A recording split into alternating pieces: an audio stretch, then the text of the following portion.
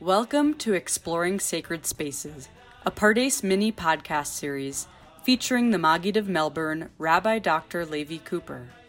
Throughout this series, the Maggid of Melbourne will be taking us on an exploration of synagogue architecture and what makes physical space fit for sacred action. And now, here's the Maggid of Melbourne himself, Levi Cooper. This is Levi Cooper, coming to you from Tzur Hadassah. We've already seen that a synagogue needs windows, and the sages learnt this out from Daniel. We've also discussed what the reasons for those windows might be. And in the previous episode, we discussed a dispute between two students of Rav Yehuda Amital here in Tzur Hadassah. Why did their Rosh Yeshiva demand that the yeshiva that was being built would have windows? Was it in order to smell the coming of the Messiah, or perhaps in order to see what was going on outside? And from here, we might continue to the question, how should we design the windows of a Beit Knesset? What should the windows be built from? So we've already discussed previously that our synagogues are a mikdash ma'at. They are a replica of the temple. And this definition or this aspiration leads to various rules and guidelines for how to build a synagogue. We mentioned the platform that the Kohanim stand on.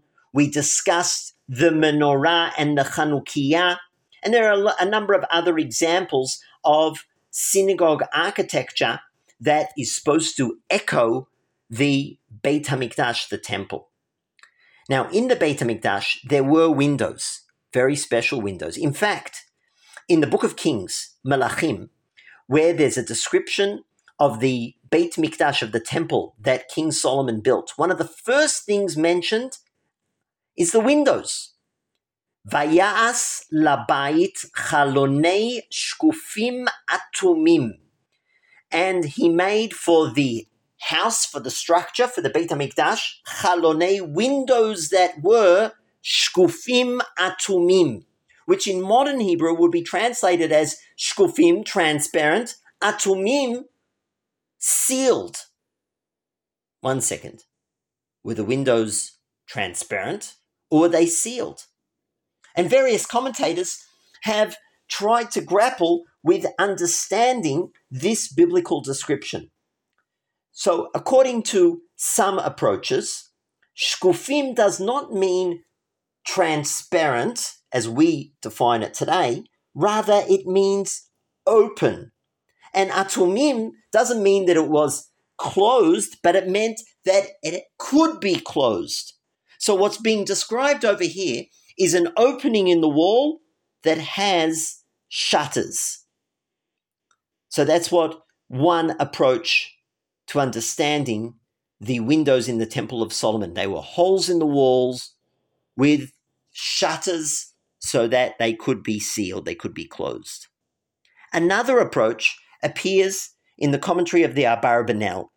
And the Abarbanel says, no, these were windows that were a particular type of window that kings made in their castles, such that they have a small slit through which the king could look and see everything outside, but you cannot see into the building. So we can imagine such windows. We've seen them, I'm sure, in various castles and buildings around the world. And that's what the Abarbanel is imagining. The Beit HaMikdash windows were these slits in the stone walls so that from within the Beit HaMikdash you could see out, but not from outside in. Maybe that's the equivalent of today's modern one-way glass. The Abarbanel then offers a second explanation. Says the Abarbanel, what does shkufim mean? Shkufim is nir'im uvehirim ba'atzmam. They could be They were transparent, bright, vahayu atumim, but they were closed because they were not wide open. It sounds like the Abarbanel is describing what we would refer to as a modern window, a clear piece of glass that covers the opening and makes sure that the elements cannot come into the building. But yet, one can see through that opening to the other side. Was there glass windows in the Abarbanel's time in the Middle Ages? Indeed, there was.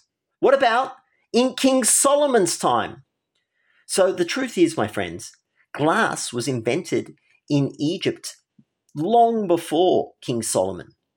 But that glass was unsuitable for windows.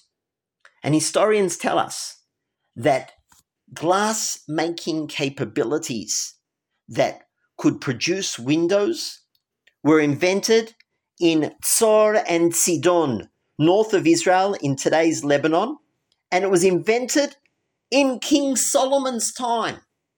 Now, we know from chapter 8 of Melachim Aleph, the first book of Kings, that King Solomon brought many materials from Tzor in order to build the Beit HaMikdash. It's therefore possible that he brought transparent glass windows for the Beit HaMikdash.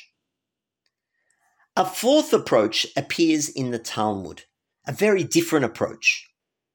The sages tell us in the Talmud that the shkufim atumim phrase is referring to two different positions. Shkufim mibifnim va'atumim mibachutz. So that sounds like one-way glass. They were from inside, they were transparent, but from the outside they could not be seen in. But then the Gemara says, Lo le'ora ani tzarich. The Almighty says, build those windows, but I don't need light from the outside. And Rashi, commenting on that, says, what's being described here? And Rashi explains that the windows had a very particular design. They were windows that were narrow on the inside and wide on the outside. So that's exactly the opposite of the Abarbanel's first explanation, what we've seen in castles, where from the inside it's wide and you can look through a crevice or a crack or a slit. Here, it's wider from the outside but narrower on the inside. So Rashi also says something similar in his commentary to the Book of Kings, Ktsarim mibifnim, shelo kederech shar chalonot acherot ha'asuyot lema'or. These are not like other windows that are trying to get light from the outside to pour into the room. Rather, they were special windows for the Beit HaMikdash. And the truth is, Rashi is following the Midrash Vayikra Rabbah, which describes such windows that are particular for the Beit HaMikdash, impractical in a normal building, but with a special message because they were to say the Beit HaMikdash is illuminated by holiness and does not need natural sunlight. Now you, my dear friends, may be wondering, what type of windows are we going to be constructing in our synagogue here in Tzor Hadassah? Or what type of windows will be in the Pardes Beit Midrash? Will it be one-way glass? Or perhaps openings with shutters so that we can let fresh air come in whenever we open the windows? Or perhaps we will have this unique design where the windows are narrow inside and wide on the outside?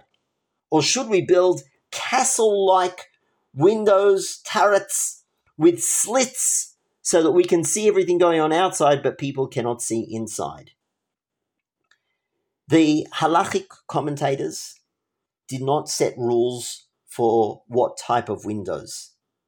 I can tell you that what we're planning to do here in Tzur Hadassah is to follow the opinion of the Abarbanel, the second opinion of the Abarbanel, and the windows in our synagogue will be like the windows from Tzur, the windows from Lebanon in King Solomon's time, or what we would describe as modern windows of glass, windows that people can see in from the outside and out from the inside.